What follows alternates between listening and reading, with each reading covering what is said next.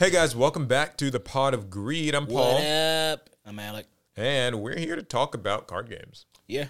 And other things. Card games, other things, AI. I gotta say, a lot of Yu-Gi-Oh! News this week, actually. There actually has been plenty. I know last week was like a sort of slower one. This week, not the case. It's not been slow at all. And Not the case. Do you wanna, you got stuff to start us out? I got stuff. Yeah. So, I've been working on some new decks. Have you been working on I guess they're not new, but I've been messing around with heroes. And do you know why I've been messing around with heroes, Paul? Why have you been messing around with them? Because I finally got my hands on Arm Neos and the new Flame Wingman from Battles of Legends Monstrous Revenge, which we talked about a little bit last week.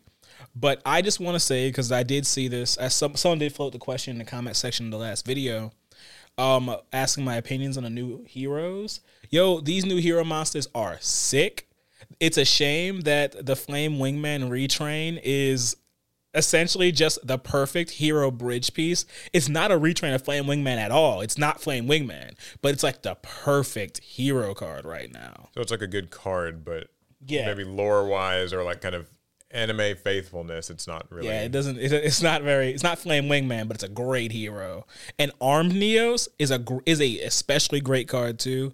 I kind of see it in the same vein as Rainbow Neos. It doesn't have the same kind of fluid effect of being able to destroy monsters, speller traps, or what's the hand? Was it, or the banished things? I forget what the third effect on that Rainbow Neos was. Anyway, Arm Neos is also a great card. You can even use to cheat out other heroes that you're normally not supposed to be able to summon easily. I just love that card. I just love the new heroes. Yeah, well, speaking of heroes, it's actually a great segue into the 2023 North America World Championship qualifier. AKA the only one that matters. No, that's not true. I'm just joking. Well, I mean, it was certainly a big event. It had approximately 3,000 players, 12 rounds of Swiss. Can you imagine 3,000 Kashtira players?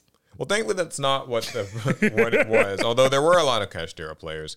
So I guess what we're interested in, of course, is the fact that Jeremy Mitchell won. So congratulations to him. I don't know him personally, but I know that I've been to a lot of the same events that he has, because he's been playing Yu-Gi-Oh for a hot minute. I mean, you've been playing Yu-Gi-Oh for a hot minute. Yeah, I guess that's true, but he's been guys, I haven't been playing Yu-Gi-Oh that long. Just winning my whole life. At Yu-Gi-Oh for a hot minute, unlike me. I have no idea what that's like. So congrats to him. He was playing Kashtira.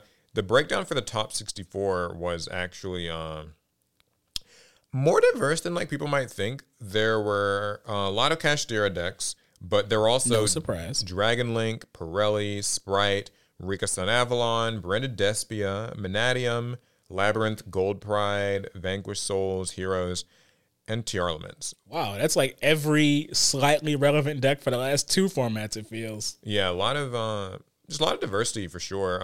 Now, of course, Kashtira did make up the majority of, well, not the majority, it was 21 of 64 spots. So not quite the majority, but as a solid percentage. Yeah, a hefty chunk. And then as things kind of broke down, it further took up more and more spots. What was the second most popular deck? Let's see, the second most represented deck was Sprite, actually, with 12. Kind of a surprise. I was expecting something like maybe Branded to be there, but it had 7. Now, the reason that Heroes seems relevant is because there was a hero player who got all the way to top 32, which is pretty awesome. I think that's something that I saw a lot of people really getting behind. You don't see Heroes very much in the top cut of these competitive events. You don't. So, but I can tell you why, or I have a general idea on why Heroes can make it further than they could previously. Okay, what's your story? The new Flame Wingman retrain can search for your favorite speller traps, and typically they're all terrible, except for Favorite Contact, the trap card that lets you special summon one of your hero monsters on your opponent's turn. And a lot of people are making great use of Shining Neos Wingman, who destroys cards for every attribute on the field. I have no clue that's what he was playing. Do you know what his build was? I haven't. He'd be crazy not to. Well, at any rate, his name is Nicholas Christmas. You can check out his profile on YouTube. I've heard there's a couple of versions of the profile up. So, I mean, every YouTuber worth their salt has a hero's profile right now. We don't, but the ones worth their salt do. Yeah, anybody at that event I think would definitely want to record it. It actually reminds me, Konami at these YCS events has started allowing people to do a little bit more recording as long as you do it in their designated media area. But I thought the media area was really small. At least it was the last time I saw one. I mean, it's not huge, but I guess it's supposed to be a thing, there's like a child's like school desk. And there you go, guys. That's your media spot. Yeah. So some other kind of conversation pieces that came out of it were that Eradicator epidemic virus once again made a really big impact. Kashtira is able to use it pretty effectively among a few other decks. So it was ripping spells and claiming games. That is what the card does. And also Dimension Shifter made a lot of impact as well. I've seen a lot of people complain. Wait a minute, never mind. I'm mad about that card. You use that against me. Yeah, I know. Dimension Shifter's nasty. I'm not talking about Dimension Shifter. I'm talking about epidemic virus. Oh yeah, that too. He uses it in friendlies like a bad person. Hey, listen, if your deck can use it. The point is, though, is that these are some really polarizing cards that some people seem to have a bit of a problem with. I don't have the strongest opinion on these cards right now because, again, I am not like an active sort of tournament player in the TCG right now. Most of my Yu-Gi-Oh time is Master Duel. Guys, it's a lot of time. I cannot undersell or oversell how much time he has. But I will say that I totally understand why people don't like these blowout cards. Like, I get it from just a gamer kind of perspective. It feels like you don't get to play, and that sucks. So you just got outmaneuvered by a superior opponent. Though I will say I don't think that Konami is likely to hit these sorts of cards because they tend not to really hit them very much. So maybe this will just be the same. I guess it depends on how it happens. I think Konami tends to avoid, I've noticed, like hitting reactive or like anti-meta cards very much in their ban list. They usually just hit the meta cards and then... Is that why it took so long to get rid of Mystic Mind? I don't know what the story is with that, but... you know what's weird? I kind of miss it now. Do you? Yeah, I do, which is weird. Oh, God, that'll get you your head on the stake. So, yeah, that was the North America World Championship qualifier. Top 4 was 4 Kashtira decks. That's maybe a little bit disappointing. I know people probably would have preferred a little bit of diversity there, but... All right, so it's just like, so who's going to win? Yeah, but, you know, it's what it does. I don't think there's anything else to say about it, just that it was a really cool event, it sounds like. I wasn't able to be there, but it sounds like people had fun. We were this close to going. This close. Yeah.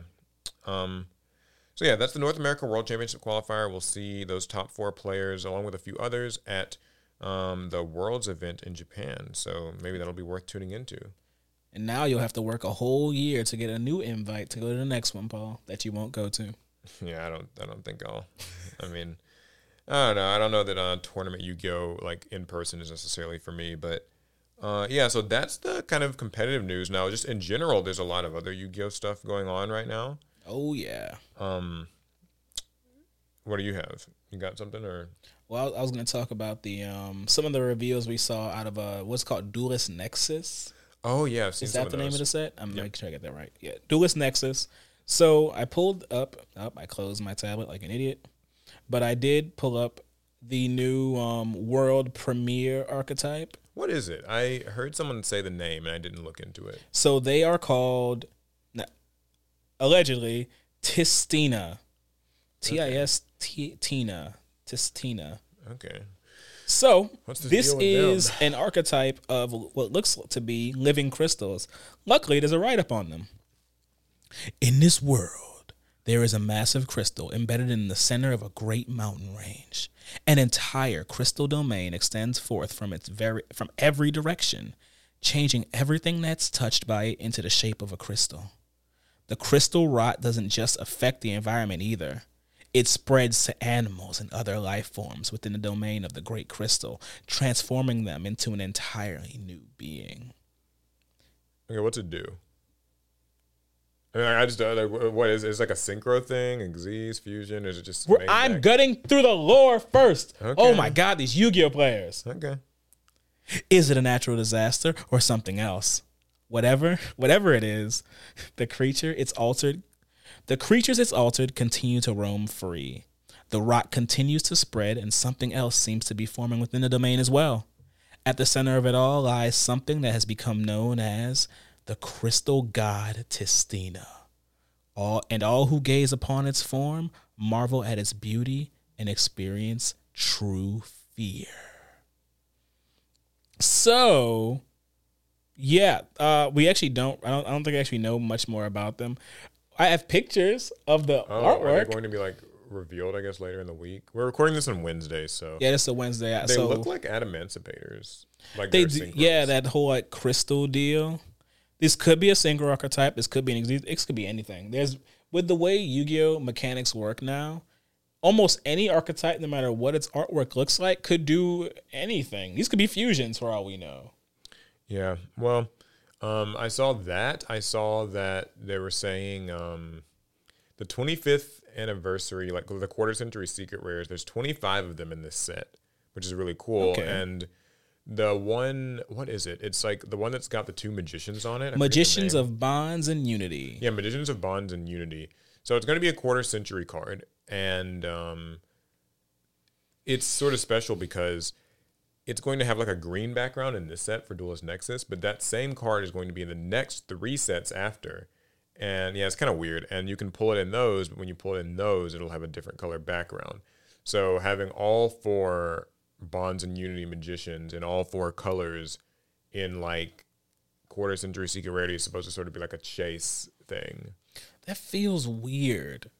I mean, I'm sure they thought it was a good. I mean, look, it's not a bad idea, but like I feel like this is weird, aesthetically non-pleasing fact that there being 4 of them, but you can only run 3 in a deck. That's true. Although maybe here's the good news: its effect is so bad you're not actually going to be running it. I think it's just a collector's thing. I have the card. Let me see if I can read it. Cannot be normal summoned or set. Must be special summoned from your hand by having 25 or more cards in your graveyard. While your opponent has 25 or more cards in their graveyard, this card gains 2,500 attack and defense, which would give it 5,000, 5,000. Yeah, so it's very much like a gimmick thing, but I guess in theory, it's not a great gimmick. But I guess you're not supposed to play this. Yeah, you're not supposed to flex with it. It's like 10,000 Dragon, I think. It's sort of just you have it. It's hard to pull. It might be worth a lot, so.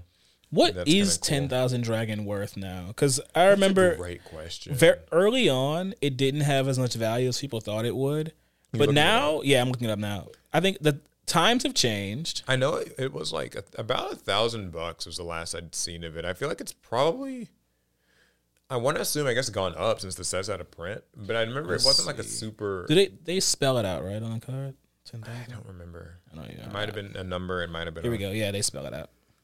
So, 10,000 Dragon, Battles of Legend, Armageddon. You run like what, TCG player? Yep.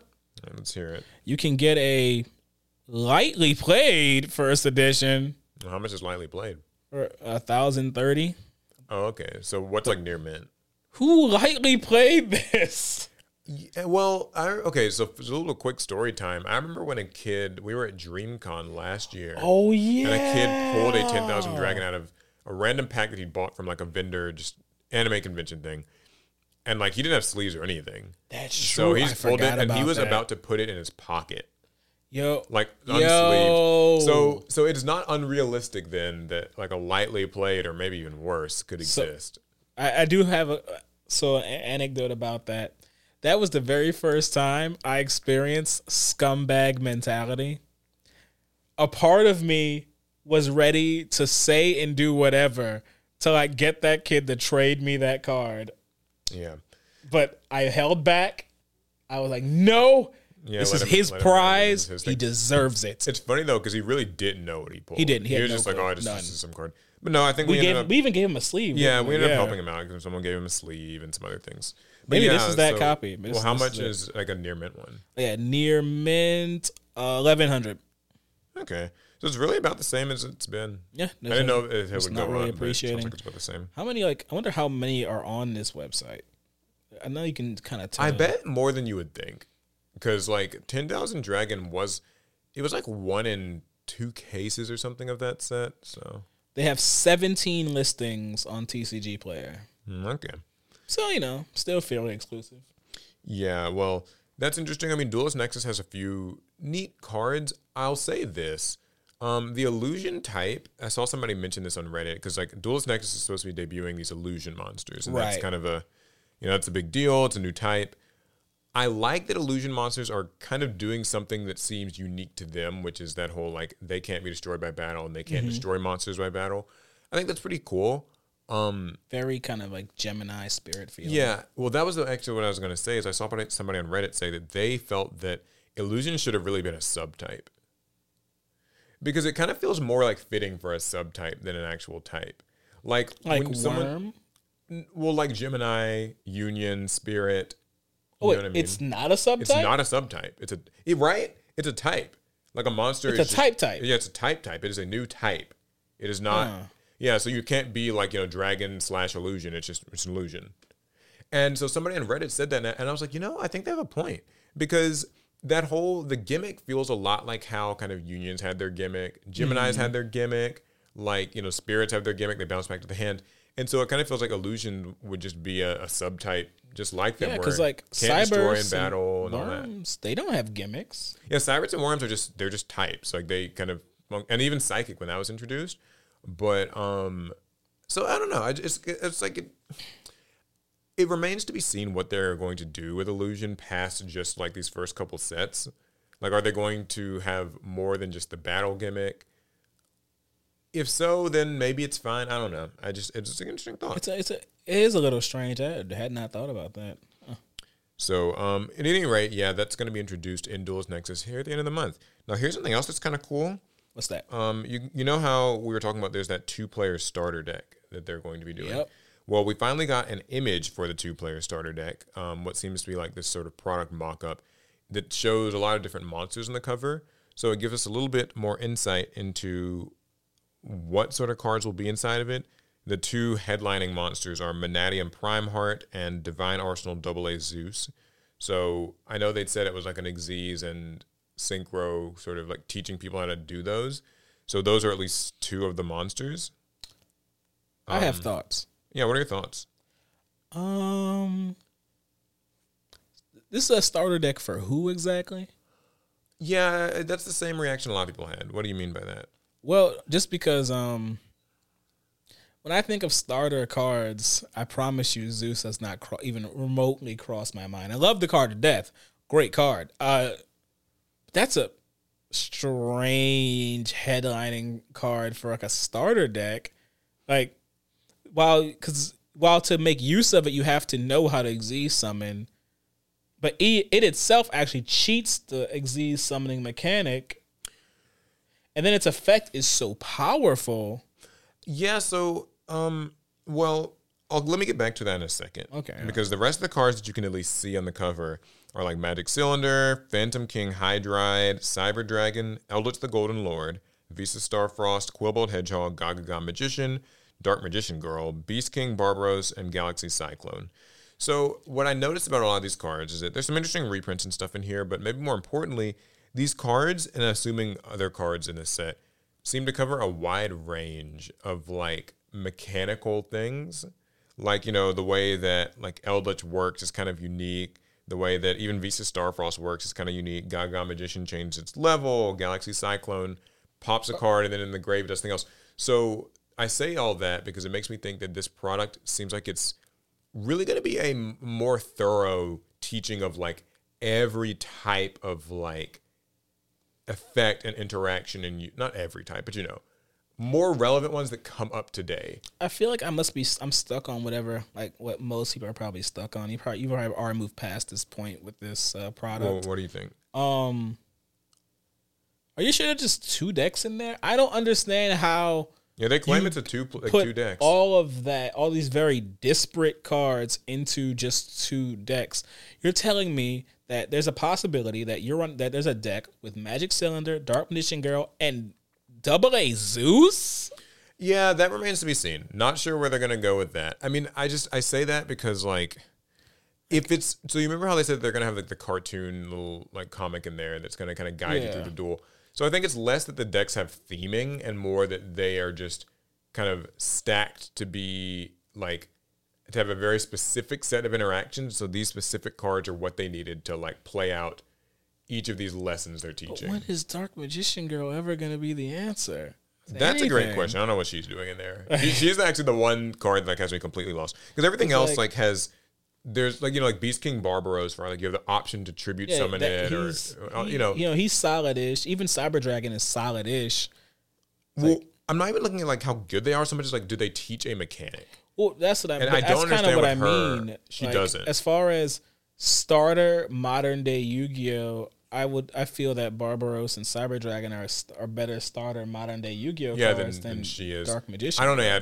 I'm not gonna lie. I don't get what she's doing in there. I mean, again, remains to be seen. Like this is because this is only like 10 or so. Is it possible that those are just pictures of cards and they actually have them in the product? I'm pretty sure they're in the product. Okay. I mean, I'm pretty sure. It's like, and then this is supposed to be a starter set, right? I have this feeling that normal Yu-Gi-Oh players are just gonna, if it's not too expensive. We talked about the price before, but I've already forgotten.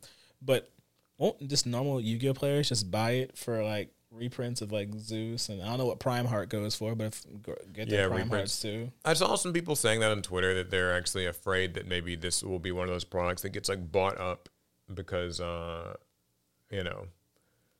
like the competitive types come in Walmart and Target and just like swipe them all up. I think that's a concern. It's just that because this is one of those sets where like there's not like a pull rate or anything, at least seemingly there's not. It's all fixed cards. I think if you're a competitive type, you might get like your copy to get your Zeus, or maybe even a play set or something. But then it's gonna like you don't have a reason to buy it after the fact. So I think what'll end up happening to it is something that happened to like the Dual Devastator thing, where like Konami didn't do another Dual Devastator because since it was a fixed rate product, after people got their Dual Devastators, there's never a reason to buy another, and then they started being like a surplus on the shelves.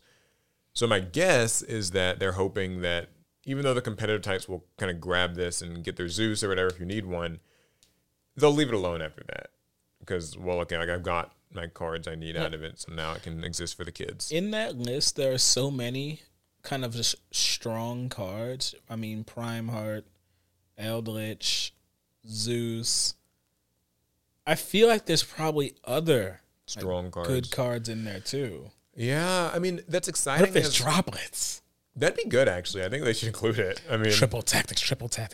I do think that this is a better starter deck than, because like the big problem that I've always had with these starter decks. Well, we haven't had one in like 5 years or something. It's been a while. No anime, no starter decks. But like, is that a lot of starter decks misrepresent what Yu-Gi-Oh is today, where they're not really showing you like, and even still, I don't think these starter decks are going to really do the best job of it. But like, modern Yu-Gi-Oh is not what a starter deck purports it to be. You don't really like normal summon a vanilla with 1800 attack and like end your turn. Like it doesn't work that way. And I think that that's almost deceptive to get people to think that like Yu-Gi-Oh's like that. And they get this, they go to their local or whatever and it's completely different.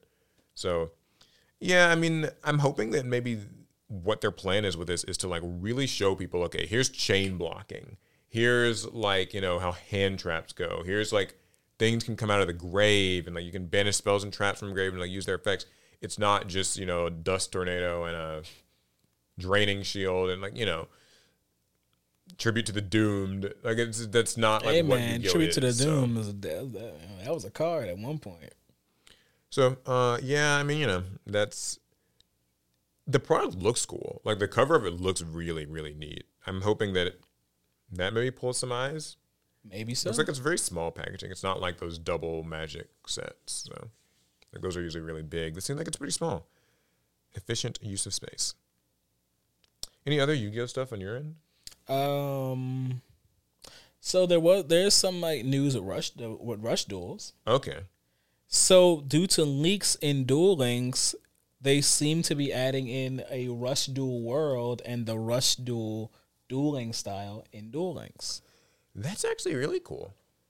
The I pulled up a tweet that now doesn't want to load anymore. But anyway, it just kind of detailed the leaks they found in Duel Links code that led them to believe that the next major installment in Duel Links will be Rush Duels.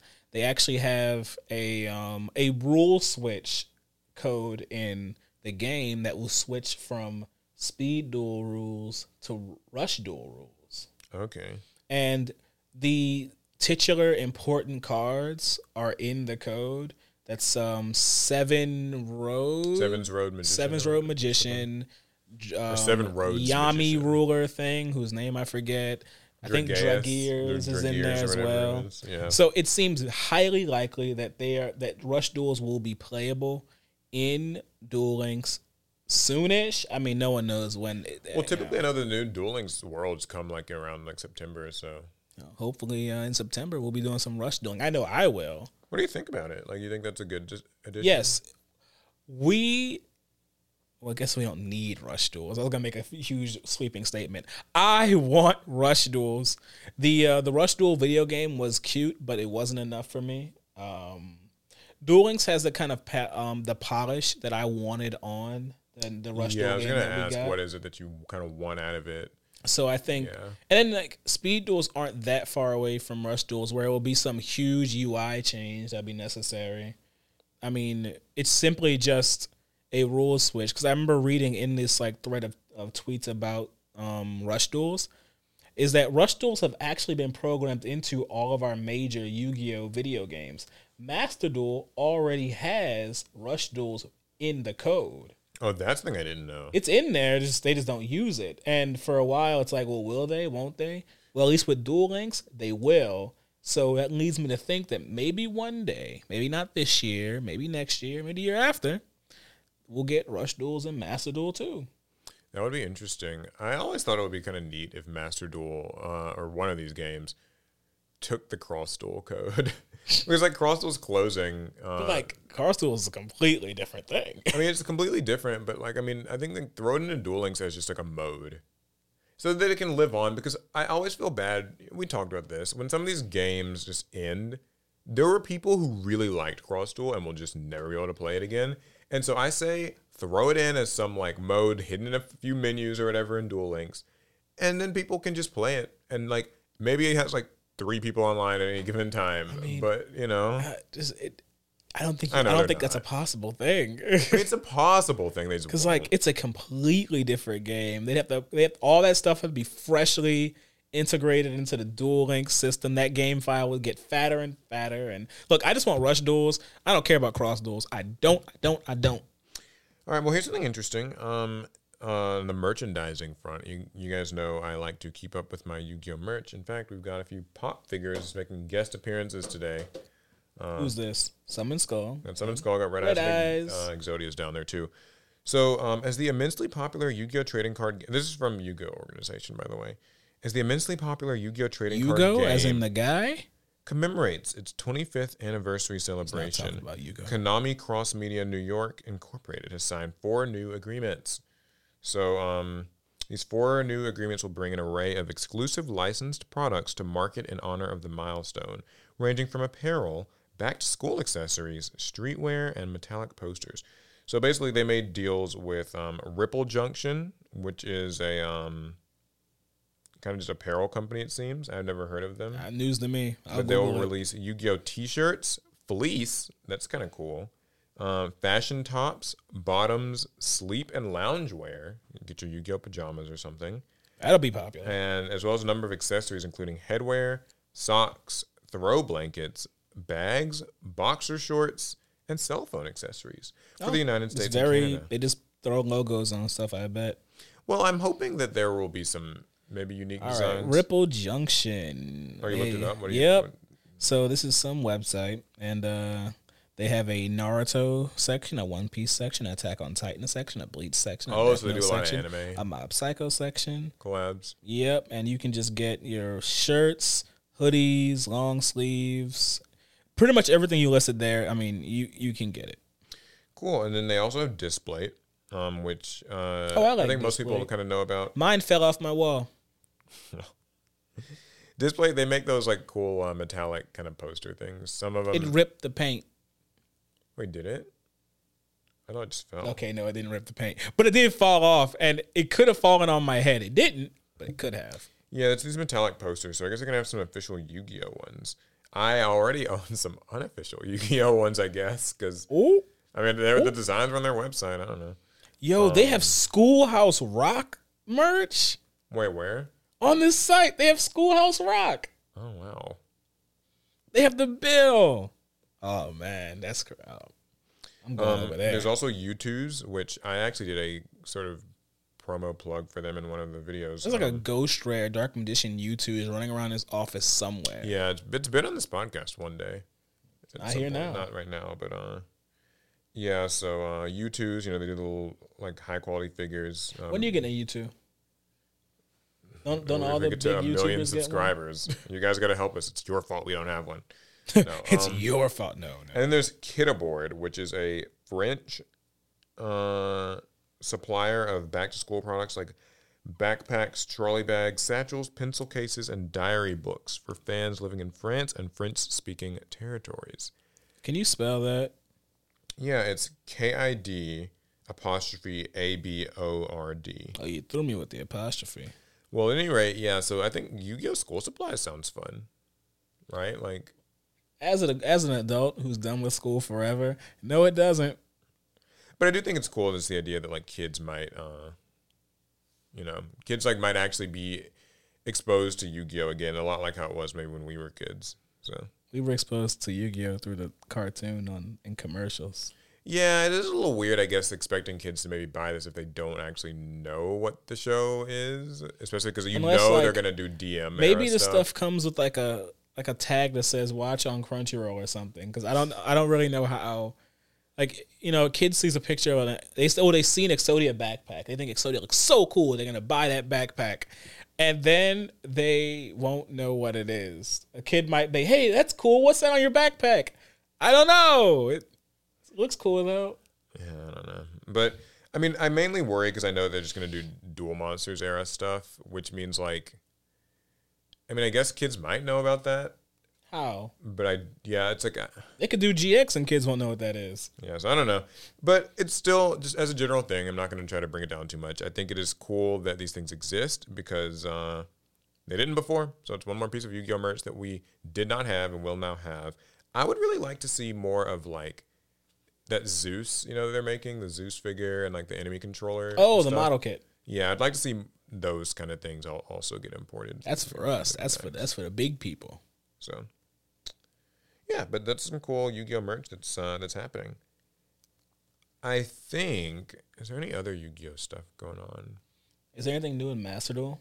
Master Duel's getting some new cards today. I guess when you guys see them, see this video, they'll be out. It's already outdated information. Labyrinth, Generators, Trap Tricks, and Dark World, I think, are all getting their cards in this new little update. No ninjas. That's what I'm hearing. Yeah, I guess that'll be later, maybe next month or something. But so some new cards for those interested in such archetypes. I will certainly be playing a little bit more Labyrinth myself, and I also want to update my Generator deck and give that a crack on Master Duel. See how it goes. I know Generator's not really the strongest thing, so maybe that'll have to be limited to casual mode or something, but... As someone just shows up with tier anyway. Oh, here's something that I just remembered. So there's been a lot of new fire support. Have you seen? I have seen a little. Yeah. What have you seen? Some, Fire King support for like a new structure deck? Yeah, new Fire King structure deck, but also in that Legendary Duelist Fire set. There's like volcanic support. I know like that's like kind of always a meme. Mm-hmm. And like Pyro is finally getting a Rhoda. Oh, yeah. I remember seeing the Pyro Rhoda. That's a huge deal. I think they're also getting a King of the Feral Imps-esque monster. Like a rank 4? Gigant, like just kind of that rank 4 that just detached search 1. It also has some other effects. Do fire decks usually run rank 4? I don't know. I mean, I guess they can now. And then... they have the option. And there's also like that new kind of Monster Reborn-esque spell. It's actually based on an anime card. I don't remember what it's called now. But it's like a normal spell, and you discard like a card, and you can get a fire monster back. I think you can either I saw that card. I have no idea what the name is. Yeah, you can special summon it or add it to the hand, and it's got like a graveyard effect that can kind of like be like a Jar of Avarice type of thing for fire or pyro. It basically feels like Konami is just sort of saying like, here's our apologies for the like 20 years that fire and like pyro and stuff were just completely neglected. We just ignored you guys, It is what now, but with pyro getting so much support, now what's the most underserved typing? Is it Sea Serpent? Probably Sea Serpent. I mean, Thunder got Maybe Thunder Thunder? Dragons a few years ago, but they haven't got anything super recent. So. And Thunder Dragons they're not really generic. Oh, they're kind of generic. Though. They're fairly generic. Yeah, I mean, it'd be Thunder or Sea Serpent for sure. Rock got that big line of support, so they're fine. Block Dragon makes me wish Rocks didn't exist. Yeah, I mean, if you're a Master Duel player, you know the terrors of Block Dragon, but yeah. So I guess this all seems very cool. It's kind of that Year of Fire. I don't unfortunately really play too many fire decks, so none of this specifically speaks to me. I'm building Infernobles, but yeah, we'll see. I mean, I'm still happy for them just to have cards. I think that anytime Yu-Gi-Oh is not making more dragons, you know, I'm getting sick of you being happy for people getting things that you don't need or care about. We're supposed to be angry that everything that comes for someone else that isn't for us, like zero-sum game. Like, why is there new fire support when I don't have new Cosmos? See, that's the energy you need to be on. That is a good question, though. Why aren't there new Cosmos? Come on, like we got a new world premiere exclusive, but no Cosmos. Come on, man. Like, yeah. So I think that's all the Yu-Gi-Oh I know. That's it for me. I'm tapped out. Okay, cool. So, what else do we have then? So, I know we've already talked about the Magic the Gathering One Ring thing. It got found. We've heard nothing more since that happened. So don't ask. We don't even know if the guy sold it yet. Mm-hmm. That's in limbo as far as we know. The Shadowverse did release, and they have actually a funny little like a companion app. I think it's called like Shadowverse Sidekick, where you can actually scan your commander card into the app or whatever your leader commander thing is. You scan it into the app, it loads that character, and that app lets you control your life totals, and lets you manipulate like your resources. I don't know what the resource is called, but whatever resource you pay, it stores the information. Yeah, you were showing this to me the other day. What do you like it? I think it's cool. I like the idea of card games taking some of that kind of archaic pen and paper aspect of card games, just digitizing it. Yeah, I mean, I think it's really cool too that you can like scan it just on the back. You don't like it's not even like a QR code thing. Like you just tap it to the back of your phone and immediately there's a chip in the card, like an NFC thing. So I always thought that more card games should try that. Now I know that I guess logistically there's some issues because really like official sort of sanctioned events would prefer players probably not have their phones like out during a game. But I think that for casual play, that's a really, really cool feature. Yeah, because it makes me think to that game Battle Spirits with their little core things, those little tiny little stone things. Hate them to death. I hate moving them around all over the place, and they can roll off the table. There's one core that's different from all the other cores. If you lose that one core, now you have to figure something out about that. Yeah, I'd rather all that be digital so I can just play and enjoy myself.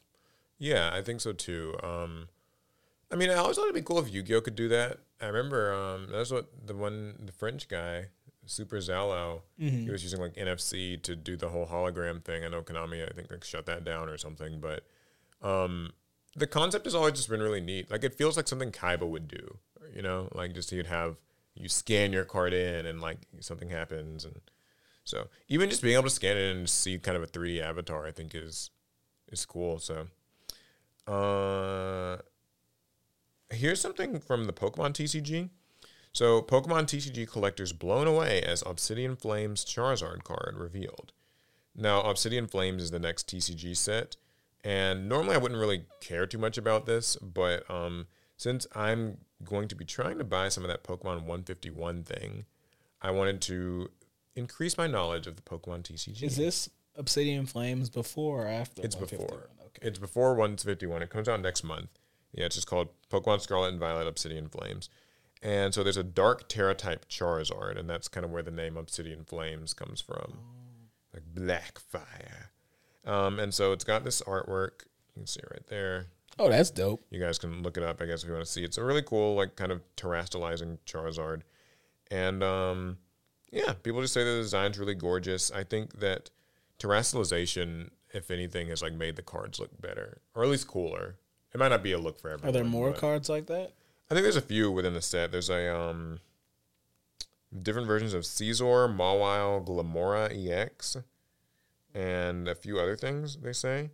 It'll feature over 190 cards, including type-shifted Terra Pokemon and more than 15 trainer cards and 20 brand new Pokemon EX. Oh, so it's also a mechanic in the game, like the game. Yeah, I think the types are terrestrializing shifted. yeah, like this Charizard is like a dark type or whatever. So, Interesting. I don't know too much about playing the Pokemon TCG, but the cards sure do look cool. It sounds like most people on YouTube know nothing about playing the game. Yeah, I know a lot of people really prefer to just open it, it seems. That reminds me, I was opening some Yu-Gi-Oh! Or Pokemon cards recently. Realized Pokemon cards are really marked up. What do you mean? Like, when I went to GameStop to buy an Elite Trainer box, which is, I think, kind of the standard value thing to buy. I might have told this story already. It was $60. And apparently they're supposed to MSRP for like $40. And then when I was looking on like Target.com and all these other places, it seems like that's just kind of the average price of them now is like 40 is not, like you'll be lucky to find things for the price they're at. So that's interesting that the signaling has reached a macro point where major retailers are adjusting the prices of Pokemon cards because they know they'll sell at these higher price points. Yeah, I mean, I know they can get away with it because I guess it's the idea of finding one of those packs it's rare enough. I mean, it's not that they're out of stock or anything; they were just high. Like they had plenty of the. This is Paldea evolved. I think it's not really about supply; it's about demand. They just know the demand is there, and they're willing to pay a higher price. Yeah, so it's kind of disappointing. I mean, I think like it kind of brings me actually to not a story, but just a thought that like. Trading card games really are pretty pricey now. Like, because Yu-Gi-Oh! Packs are $4.49 a pack now. And that's just, I don't know, that's a lot. Sorry, I didn't really, as a kid, I didn't spend my own money to buy packs. So, like. Oh, no, I know. But, like, I remember as a kid, Yu-Gi-Oh! Packs were $3.99. And then for, like, a little bit back in, like, 2020 or something, they went up to, like, $4.19. And now they seem like $4.49 is the new price. And so, I don't know. I mean, like, it's one of those things that really makes you realize inflation kind of sucks. And suddenly buying packs is like a little bit more, like you feel the effect, I guess, a little bit more. Like I think that there's a big difference between something being $3.40 or $3.99 on a shelf versus like $4.49 when it comes to packs. Because now it's almost like, okay, buying 2 packs means that's like $9. And it, not long ago, buying 3 packs would have been like $10 if you got like a special edition. So it's like it's a small thing, but it adds up. I don't know. I don't really like it. It just kind of sucks. I think there's Yu-Gi tubers out there would tell you just to go buy singles. Yeah, I know. I mean, like you always could just buy the singles, but I think that it always sucks when like card games are like just feel like a little bit less accessible to people. That will knock certain card games out of the range for certain players. That's just it is what it is. That's how it works. Now most card games, like at least like Yu-Gi-Oh! Is not like Pokemon. They're not knocking up our prices quite that high. I mean, I don't know if Pokemon. I think that the Pokemon packs. That does remind me when I was at that GameStop. I think the packs are $4.99.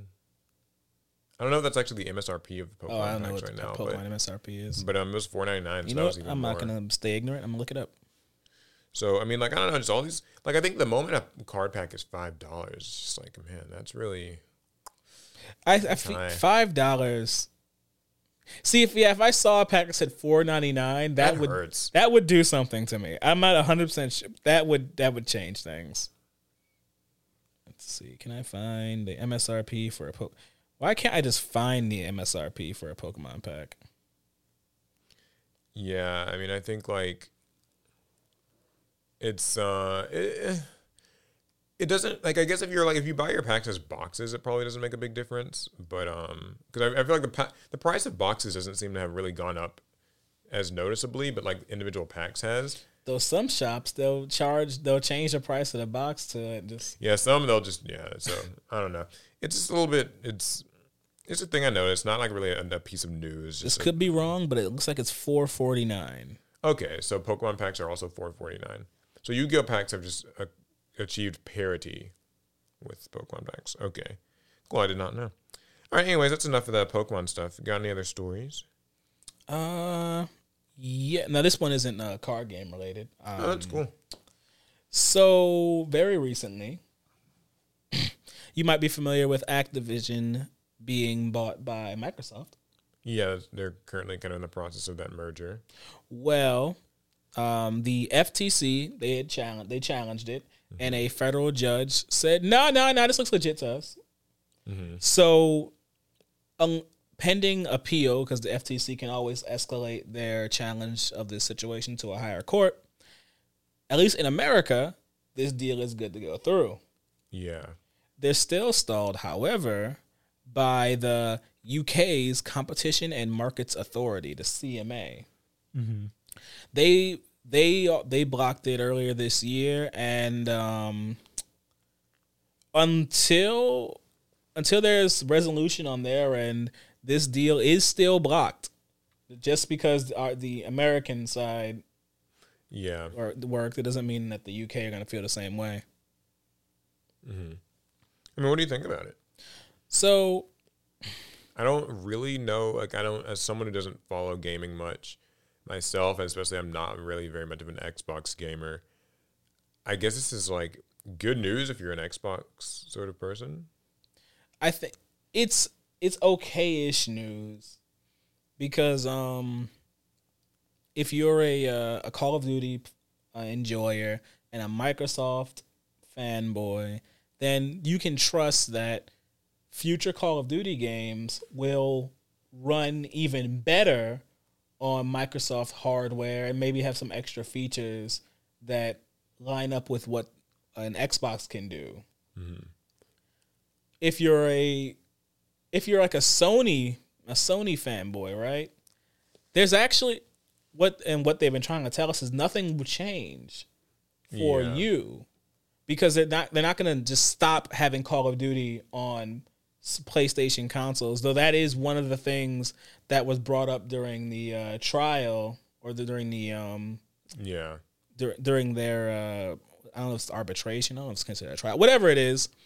They insinuated that Microsoft might block Sony from having access to the Call of Duty franchise, which I think at this point everyone agrees Call of Duty is too big of a franchise. Activision is too big of a company to just be solely walled off and owned by one company. Yeah, you can own it, but you can't stop everyone else from using it too. Yeah, I mean, I know Activision Blizzard, that's a lot of games. Because, I mean, that's like what? Like World of Warcraft, Diablo, right? Yeah. Overwatch, a lot of those things. Just all those different games. So it does kind of make you wonder, well, if all those games are all under the Microsoft umbrella, does that give them too much of an advantage? I don't care, actually, because I don't know. I hate like not being able to have an opinion on these things. It's just that I don't really play these games. Someone please tell me, is this a problem? Is this good or bad? Because, like, as far as I know, I mean, like, if they're going to keep the games multi-platform, maybe it's okay, and it doesn't really make much difference.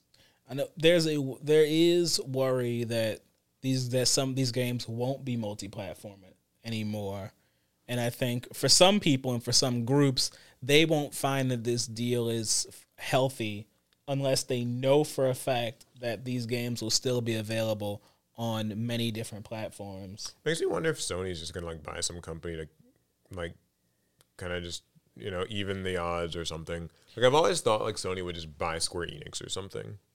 I'm surprised it hasn't happened either. Because, you know, the companies have such a kind of a tied history. People associate Final Fantasy with like PlayStation. So, I mean, maybe they just do that. But then that gets a little scary because it's like if all these companies are being bought out by like, you know, just the major game console owners, it's like maybe that wouldn't be very good. I think in a weird way, this is kind of funny. I think Sony is worried that Microsoft would do what they would do in that situation. Because Sony is known for their exclusives. They love locking games down as PlayStation exclusives for like a year or so. They would prefer, or forever. or forever. I mean, they would prefer that they get to be the one who has that advantage, I think. Yeah, it's like, oh no, if Microsoft does it now, it's a problem when we've been doing that forever. Yeah, they've done that with, like, I mean, God of War, Ratchet and Clank, Last of Us, There's Uncharted. so many examples of Sony PlayStation the Horizon series. Spider-Man recently got released on PC. Yeah, so they'll keep it for like a year or two, and then. So would that if Microsoft did a whole walled garden approach with their Activision titles, that would give them a very strong advantage. But I don't think that's the case. I mean, it sounds like Microsoft sure needs it. Like they've been saying that they kind of these last few generations haven't been like good to them. I mean, the PS4 outsold the Xbox One. The PS5's outselling the Xbox Series X. Sounds like they need the help. So this is their way of maybe. Like, I remember reading headlines. I have not followed this case at all, but like personally, but just when I see the headlines, it's usually them saying like, we lost the console wars, like we need this help. So, yeah, I mean, they make themselves certainly sound like things defeated. Yeah, they sound it sounds very defeated. I mean, I have friends who like play a lot on Xbox and stuff. It sounds like the Xbox is fine. Like, I mean, people say they like Game Pass and stuff, right? Like, is it a Game problem? Pass was new and novel years ago. Not everyone's copying it. Yeah, but they say Sony's Game Pass is not as good as Game Pass. It's not. No, you guys. I only play Sony consoles. Somebody who's like maybe more informed, please let me know. Like, I mean, what's the deal, right? Like, is Xbox just really shit and they just need so much help, or is it fine? Because I'd like to know. Like, I haven't owned an Xbox console in a while, so never had. I don't know what goes on over there. I did think about getting one when the PS5 was having that horrendous supply issue where you just couldn't get one no matter how badly you wanted one. Yeah, I debated getting an Xbox. I didn't do it. You know what's interesting? This is not related at all to the story, but the Xbox Series S is so tiny. It is? I finally saw one in real life. Somebody had one, and like I saw it, and it's just really small. The Series X is actually smaller than I thought it was. Like, they're just really small consoles. I know that has nothing to do with the story at all, but like they do. They're tiny. But you like compact tech. Yeah, I mean, I do. I'm not saying it's a bad thing. I'm still not buying an Xbox. But PlayStation 5 is huge. Especially, yeah, the PS5 I got the one of disc too, so it's only wider. So it's kind of just interesting. It's basically a computer. That's what it looks like. Yeah, I wonder if they're going to do like a PS5 Slim or something soon. I wouldn't be surprised. I think they need to. Like, I like the design kind of look of the PS5, but it's just really big. Like, if they can kind of trim that thing down. Whenever I travel with mine, I have to give it its own bag. It's ginormous. Yeah, see, yeah. And then one time at the airport, I was taking my PlayStation out, so you had to separate your tech from the rest of your bags. And the guy next to me took his PlayStation out because we were doing the same thing. And we have the default. But we did the default disc version PlayStation 5s. They look exactly the same. We had them in identical bins. And yeah, see. When they came out from the TSA X-ray machine, we weren't 100% sure the ones that we had picked up were ours. We didn't know if maybe they'd picked them up, switched them around, or anything. Yeah, I know. And we couldn't just turn them on in line, so we just had to trust that the ones we thought was ours was ours. You're gonna make a mark on it.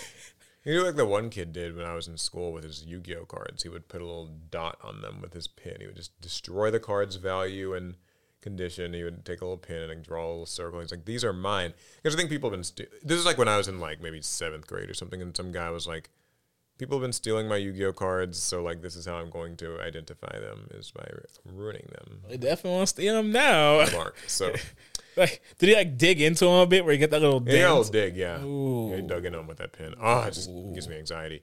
That's awful. Yeah, I know. It was terrible. We all told him like you don't need to do that, but he did. So. Can you imagine trading with him?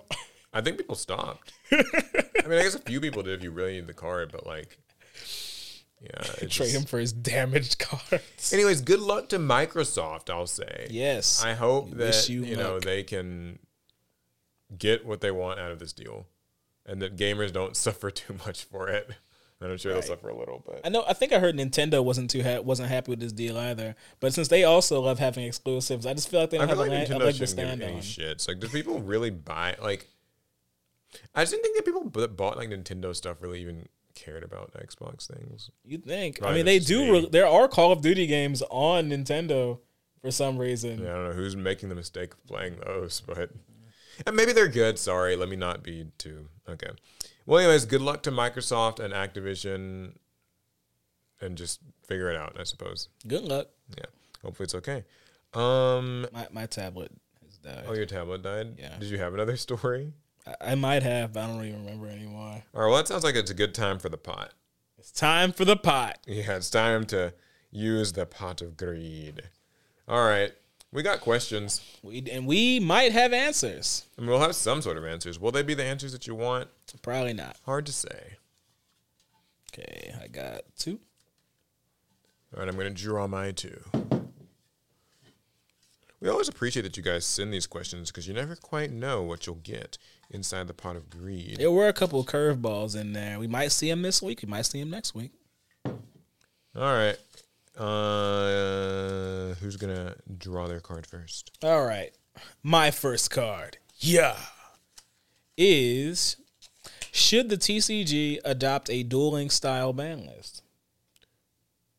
Oh, Duel Links style ban list as so in that whole like limit 1, limit 2. limit 2, limit 3. No. Yes, Master Duel uses that too, right? No, it doesn't. It doesn't? Master Duel's still okay. just like, nope, no, don't do that. Here's why. The idea, cool. Implementation, no. That is such a confusing way to like illustrate ban lists to people. So here's where I'm coming from with that. So that works in Duel Links because it's like a digital game. It can always like just be like your deck has too much of this. It will tell you, it won't let you put another card in. And Speed Duel has it right now. They've implemented that sort of list. And it works because the card pool is very small and not that many people even play Speed Duels. So if you play, you must care. Shade. And hey, I'm a Speed Duel player. I like it. But there's only a few like cards in like limit 1 and limit 2 and all that stuff and limit 3. But the TCG's current ban list is over 200 cards, if you can believe that, or something like that. It's like a lot. There's like 100, 200 cards. Like there's so many cards, but like I don't think that. How are you gonna like communicate that to people? Because like the limit 1 list will be like just 40 cards in limit 1, and then like 40 cards in limit 2 and like 40 cards in limit 3, and just deck building would get so difficult. Now, do I think it's a good idea, like as just strictly objective balancing goes? I think that you could accomplish a lot with that. There's some really great cards that come to mind for me right now that would be like, okay, good, if you run this and you can't run this or whatever. So you like that type of ban list, but you think it would be a nightmare to implement. Yeah. Okay. What do you think? I mean, I'm with you on that. I pretty much have the same feelings of the matter. I remember just when we went to Germany trying to figure out what the world's ban list was, and it's a normal ban list, and we were all confused and trying to figure out what cards are legal in the world's format. Yeah, and that's does a traditional normal ban list. So I can't even imagine if we were trying to figure out a Duel Links-esque ban list without a chart or something in front of us to tell us. Yeah, like I feel like you'd have to really have it like standing in front of you, whereas like it's easier now to just kind of know like, oh, that's a 1. Now, as far as what cards I think could be, what like cards and strategies could be balanced really well this way, I think this would be a great way to kind of handle Yu-Gi-Oh's problem with, say, generic extra deck monsters, right? Mm-hmm. People oftentimes complain that things like Apollosa or Barone or Abyss Dweller or Access Code or all these other things, Borrowed Savage or whatever, are so generic and any deck can use them. So, maybe you put all those cards on limit 1. So now, if you're running, Barone, then you don't get to also run like Borrowed Savage and Access Code and Apollosa. Those poor combo decks. So like that could kind of check a lot of these just really generic pile-y combo decks that some people don't like. I'm not saying that like those are the worst thing in the world, but just that like I think that could be a good balancing mechanism for that without ever having to outright ban any one card. That's a great way to check combo decks and just to like throw some throw some sand on control decks fire. I really love the idea of putting like good controlling engine cards for control decks, putting them at limit 2, where it's like, oh, you can only run at 2 of these cards, but only like 2 distinct copies. So it severely hampers your consistency and speed. I mean, I say throw some floodgates on that bitch. Right? Like, just throw in, like, there can be only one, and skill drain, and, like, all those other floodgates. I was gonna put floodgates on limit 1. I think, like, put that on limit 1 or limit... Because here's the thing, you could even put that stuff on limit 3, and it would still be surprisingly effective. Because a lot of, like, I think of, say, Master Duel, right? Where people will play, like, these runic decks that are just hatred, right? It's just, there can be only one, Rivalry of Warlords goes in match, and that's like... And then and skill drain, just flip all of them on you. And it's like, if all those floodgates, if all 4 of those cards... like goes in rivalry, there can be only one in skill drain, let's say, or summon limit. If those are all in like limit 3, then I don't know if anyone knows like exactly what we're saying, but if a card's at limit 3, it means like you have a total of 3 of all of them. Mm-hmm. So I could run like 1, there can be only one, and 2 goes in match, and that's it. That's all the floodgates I get in my deck. I think that could be a great way to deal with the floodgate problem. You could still keep floodgates legal, but now you have to really like think about what is the kind of 1 or 2 floodgates that my deck can use that I want to use, and like you don't get to have like a total of 12 different floodgate traps. They don't get to be consistent. Flip them all, and they're just showing up all the time. So I think you can balance combo really well that way, and you can balance a lot of other stuff. I also think that you could start to do some really neat things with like, I think of, here's a good example. Do you remember when people were running like Fusion Destiny and what is that Link monster? Vert Anaconda. Oh yeah. Yeah, like maybe you could kind of do something where like that's at limit 1 or limit 2. Like, so just you can choose to run like one or the other or something like that. Like, some sort of combination of that. Where then we could have Vert and Fusion Destiny legal in the TCG, but you can't run them together. Yeah, like those sorts of things. I think it's a shame. What this person is saying is it's a very good rule. It's just logistically, I really do fear having to follow that list. For judges, that's a nightmare because like, people are submitting these deck lists. Now judges have to know the list like you have to cross-reference all the cards. Everything in every list. They'd have to change the way you submit deck lists. You now have to...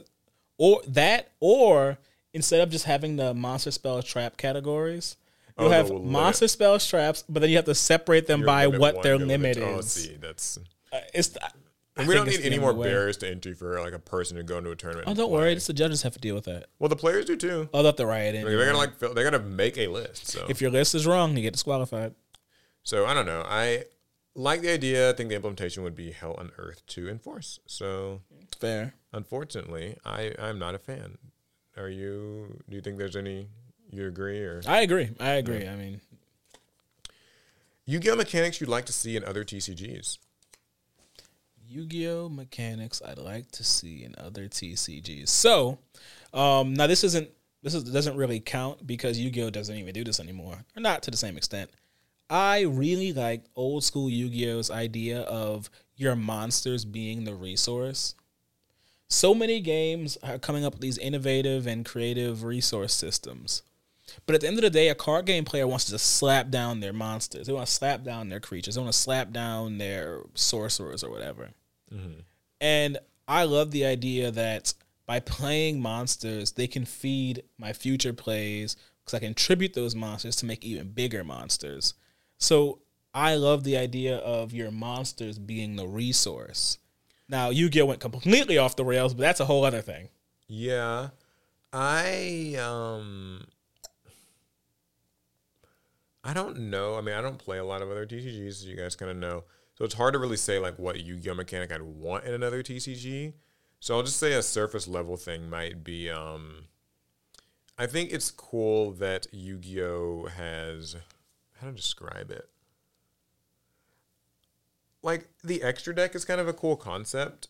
I know not every game, some games have like a similar-ish thing to it. But I think that's more of in response to Yu-Gi-Oh's extra deck than I think innovators. Like having an extra deck seems like something that other card games could use. It certainly has the ability to get broken. We all know like cards that can kind of like come out of nowhere, which is what the extra deck is. Yeah. It's part of what broke Yu-Gi-Oh's power creep sort of balance to begin with. But I do think it's still really cool. I do like that the extra deck gets to be like this toolbox of options for you at almost any given time, and that you can sort of treat your extra deck as something that's separate from your deck, but is still accessible, like a toolbox, like I said. So I mean, I don't know. That would be kind of neat, but I also don't know how that would really translate to. I mean, many card games have introduced their own extra deck in some shape or form. I mean, Vanguard years ago implemented their what's called a stride deck or whatever, where they essentially had extra deck monsters that you could just plop out to the board when you met their conditions, and you could play them. I forget how the stride deck works in a mechanic. I haven't played that game in a long time, but then they made a ride deck a little bit more recently, just so that you could consistently level up your Vanguard. But that was only the Vanguard's extra form. But yeah, that was only the Vanguards. Okay. And then there's what game is that? Grand Archive. I know. Yeah, Grand Archive. The material. It's like both of those concepts. The material deck, it has the other levels for your leader, but then it also has like these Regalia. Was that what they were called? The Regalia cards. The Regalia cards that could augment your turn-to-turn strategies. So yeah, I think that's a fair thing to want to see in card games. I mean, there's the only other thing I was going to say is like I think Yu-Gi-Oh's life point system is kind of more interesting than some card games like prize card-esque system or like security and Digimon or whatever every game's kind of has like a different name for them. But I haven't thought as much about that, so I'll keep my mouth shut. Because I mean, I don't even think like life points are a great system or anything. Half the time it's exploited in Yu-Gi-Oh. So they're just numbers, but the only one that matters is your last one. Like that's always been Yu-Gi-Oh's thing. Life point costs barely mean much. So I mean, not to say that burn doesn't have a threat level with like the way that time works, but it's just generally within a game you don't have to care that much about life points. So I've always thought that maybe Yu-Gi-Oh should do more to make the life points matter, but that ship's kind of long. Then we exploit it in a different way. I mean, look at Dynamorphia decks. Yeah, exactly. Yeah, like that ship sailed. I don't think that. Or go in the opposite direction, Oro Mage. And that can never really even truly be that viable. No, I mean, if you have a billion life points, they'll just eventually come down. A billion life points, but no card advantage. Ooh. Yeah, so that's kind of Yu-Gi-Oh's. So I won't get into life because I don't think any other game needs these problems. Right? Yeah, it's probably not necessary. Yeah. Okay. All right. Let's see. Oh, that's the wrong one. Here we go. Well, this isn't even card game related. Oh boy. What is your favorite video game? Oh, what is yours? A favorite video game? My favorite video game. I think that anytime somebody asks this, there should be a stipulation for like, what is your favorite game like of all time versus like right now? Right. That's very so that's how we're gonna answer it. How? With like both. Like, what is your favorite game like right now, and then like, what's your like favorite game of all time? Okay. So like, my favorite video game right now. Yeah. I'm going to toss that to. I'm not going to include live service games because those are just unfair. I mean, you can. I think. I think they're unfair. I'm gonna give it to Final Fantasy 16. I've been really enjoying that game. As for what the games I've been playing in the last like few months, it was between that and Street Fighter. But 16, I find it to be a lot of fun. What are you liking about 16? The Game of Thrones-esque world that they're working within. I really like that type of fantasy, and the action combat it's fun, tiring but fun. Tiring? What do you mean? Those fights take forever. Oh my god! Like bosses, normal enemies have so much health. Bosses have so much health that you're doing these crazy Devil May Cry-esque combos over and over and over. Oh, it's going to be a little repetitive. Like repetitive-ish, since you're still trying to like dodge things and whatnot. But they just take a long time to get through all that health. Yeah, I mean, I found 16 looks, I think, visually great-looking game. The combat, I know what people mean when they say like it's not really Final Fantasy, but I wouldn't say that's like objectively bad. I think that just means that more so than past Final Fantasies, this is very much a like to taste thing. Like it's either this is your taste in how your game combat works or it's not. Because like otherwise, if it was a Final Fantasy game, you kind of knew what you were getting into. But this time, it's like I can see how that's a little polarizing. Like, but to me, it doesn't feel that different from Final Fantasy 15. Yeah, I think Final Fantasy has been slowly creeping its way towards this, and they've been gradually trying more and more like action-based combat to kind of modernize the series. Because what they made Strangers of Paradise, which Strangers is of more Paradise Dark is very Souls-esque. similar, kind of to Dark Souls. I mean, even 7 Remake kind of, it was like mixing a bit of JRPG with like action.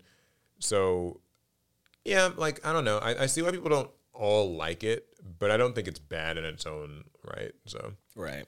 And I've liked the characters in 16 that I've seen. I mean, I haven't I've just watched you play sometimes. Like, the characters are really cool. Clive, I thought I wasn't going to like him. He's fine. He's not like a brooding, just mellow. He can brood a little bit. He's a little brooding, but everyone's allowed to be a little brooding. Yeah, I mean, his backstory is sad. Yeah. I think he's earned the right to be a little brooding. He's lost a lot. But don't dodge your answer. What is your favorite game? Yeah, so my current right favorite game, Master Duel. That's all I'm just playing a lot of Master Duel. You guys don't know, I play a lot of it. Okay, I'm gonna leave that out though, because I don't think that's a fair. Because like, if you're excluding live service games, then I was gonna if I was doing that, I'd have to say Fortnite or something. Yeah, I think like game. I don't play a lot of them. So the last game that I played that I was really liking was Hogwarts Legacy, which I have not finished the campaign of that, and I really do want to go in and finish it. That game is really fun. I am a huge Potterhead, and I mean, I got the Pot of Greaves. I'm a Potterhead. No, this is not associated with that franchise. No, but yeah, I'm a really big Harry Potter fan, so I was looking forward to Hogwarts Legacy. When I played it, I was just blown away by how much like raw kind of content and stuff there is to do. It's just a lot to do, a lot to collect, a lot to like go and see and get involved in, and like it still also managed to feel kind of cozy and like Harry Potter like, just the feelings I associate with it, like so being in Hogwarts. I saw a random thing about that game. Uh-oh. No, it's truly random. Someone made, I guess it's like a TikTok series about, what's the name of the character? The blind one. Oh my god, I haven't played so long. What is his name? Amicus or Ominous Gaunt. Someone made a TikTok series, and it's Ominous Gaunt talking. I guess it's using like AI, and like talking shit. I don't know what, I forget what he talks about, but they were calling it like a quote unquote spin-off of Hogwarts Legacy. Okay, yeah, Ominous Gaunt's an asshole. At least for like the first part of the game, he's an ass. He gets better later, but like, no, he's an asshole. That's another thing. I like all the characters in the game. They're all very fun. They you get up to some shit, like as a student. Yeah. Like, they really sell the whole, like, these kids are getting up to some, some stuff. In true Harry Potter fashion. Yeah. So good game. I need to finish the campaign for it. Yeah, Hogwarts Legacy is really fun. I was going to say, like, there's nothing, like, because I play, like, other live servicey games. Like, I play, like, Final Fantasy 14, but the critically acclaimed MMORPG. The only thing is, I won't call that my favorite game unless like an expansion is just dropped. Then I feel like I could say like Endwalker is my favorite game, but now that Endwalker is like over-ish, you know what I mean? Like Endwalker ended. Yeah, now we're gonna get whatever else. I wonder if they're gonna announce a new one at the Fan Fest. I think that's like this weekend or something, or next weekend. It might get a name or something. Okay, now my favorite game of all time. All time. Yeah, what is yours? See, you weren't supposed to just toss it back to me like that. No, wait. Mine is probably Super Smash Brothers, either Melee or Brawl. I don't know which. I've spent a lot of time in both of them, but I don't know which one's my favorite. I think my favorite to like currently play would probably be Melee. Like I still play that, but Brawl I was like big into the Brawl modding scene and like all that. So Brawl modding, yeah, because there was one. What was that mod called? I forget. There was one Project Brawl M. mod that everyone. Project Project M was the one everyone played. There's lots of like textures and game modes. People have done all kinds of things in that game, good and bad. So my favorite game of all time, it's hard because I've played so many, but I'm gonna give it to Ace Combat 5. Okay. Yeah, I've always loved the Ace Combat series, guys. If you don't know, it's like an arcade fighter jet game, so it's not the most like not fantasy or anything, but Ace Combat 5 was about as close to I guess fantasy as you could get in that series. It was such a gripping story, and I loved the music. I was so invested in that game. I cried multiple times. Every year, I have to like go back and play cutscenes from that game just to relive the nostalgia. Yeah, I never knew a lot about the Ace Combat games. It's one of those series I've never really known a lot about. It's not because it's not one of those things a person just picks up and plays, because you see these metal birds, and it's like, well, I'm not really into planes, so why would I pick this up? You don't think that, well, maybe there's a really engaging story. You don't really see characters. Yeah, because it doesn't seem like it's like a story-driven game, but it actually is. It's kind of like, you know how, racing games, Gran Turismo, Forza, you know how there's people who play those games religiously, and there's many people who just never pick them up because they're not really into cars like that. Yeah. Now, I don't know if those games are known for having stories or anything, but there's still that same barrier. Question about Ace Combat, is Ace Combat more of a, like, flight sim, or is it like kind of more like a arcade flying?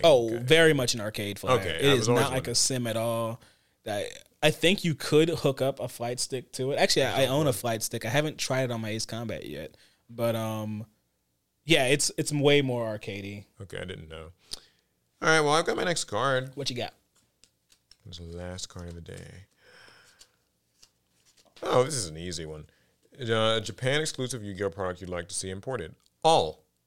Okay, you guys have to give an answer. No, I mean, there's a lot. Like, okay, the enemy controller right now. I mean, like, I know that's one that won't be getting imported. Like, not unless you normally, import so I'm gonna have to like get it. But like, seriously though, like all. Like, I think that any time that they make these Japanese, like that Zeus figure and all that stuff. Like, what if you can only get one though? I mean, if I can only get one, I want the enemy controller. I've wanted an enemy controller for many years. Okay. But like, I really think they just need to like make them all available here. There's no point in like holding it over there. We'll buy them. I will. I'll buy them if nothing else. But let me think. Don't worry, Konami. You'll get all the money you need from me. What would if I could get one Japanese Yu-Gi-Oh product to the States? It would be Rush Duels. Come on, Konami. Count. Yes, it does. I want the physical Rush Duel cards. That's what I want. Well, it's not Japan exclusive. You got a video game on the Switch. No, it is. I can't get physical English cards. It's Japan exclusive. I thought you were gonna say like the Zeus model or something. I mean, that's kind of a. I thought that was coming over. It's not. It's not. It's like a premium Bandai thing, but like you don't get to just walk in and buy it. You gotta order it. We'll see. Well, yeah. I mean, I don't know. I think they should do like all this whole like OCG, TCG, and like Japan exclusive stuff. All that shit needs to stop. Yeah, we're ending the beef right here. Yeah, like I think that they just need to just release everything here. Like I know there's like some inherent risk, I guess, in releasing some of this stuff overseas. Maybe it'll just undersell and it'll be like a lost venture. But you gotta try. Come on. So what you gonna do? You gonna pay them back? You gonna pay them back the money they lose? I will. I'll pay up. No, I don't know. I mean, at least bring over some more like the figures and models, which they are slowly doing, as we did cover. That's true. Yeah. There's a few more things that are coming over that might not have happened a few years back. So cool. Yeah. So those are our cards, which means that brings the pot of greed. Yeah, it brings the pod to an end. I wanted to give a quick shout out to Hypeland. I got a new shirt from there. I didn't wear my new one. Expo. I don't know if you guys can like see the sleeve here. Really, you have to like. Let's see. There's like a. Jeez, let me show it to him from the back. Like maybe you can. Ooh. I don't know if that even shows up. There's a Jinzo on there, so it's got a cool Jinzo shirt. I have a Flame Wingman one that I should have worn, but I'm an idiot. And also, I got some Sonic Crocs. I don't know if you guys have seen them. Larry's socks, Sonic Crocs, and I'm wearing them with Sonic socks. This feels like a Dr. Seuss nursery rhyme challenge. Maybe Sega should sponsor me. I'm kind of a fan over here. Jesus, his Sonic Crocs that he wears with. I just want to say I've been converted. So Sonic or Crocs? To Crocs. I used to think that Crocs were like, oh, this is so lame. Like I'm never gonna wear Crocs. It's corny. Like why do people wear these? They look so silly and weird. They're so comfortable, guys. These are the most comfortable shoes I've ever worn. I love these things.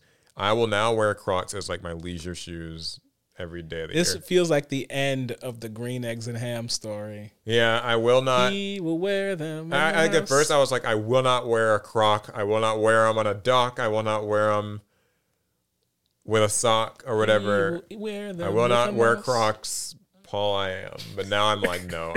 I love Crocs. These are great. He Sponsor me or wear something. I don't them know. in a box. All right, I think that's it for everything, huh? Yeah. Cool. All right, guys. That has been the Pot of Greed. We'll see you guys in the next one. Pass Pass turn. turn.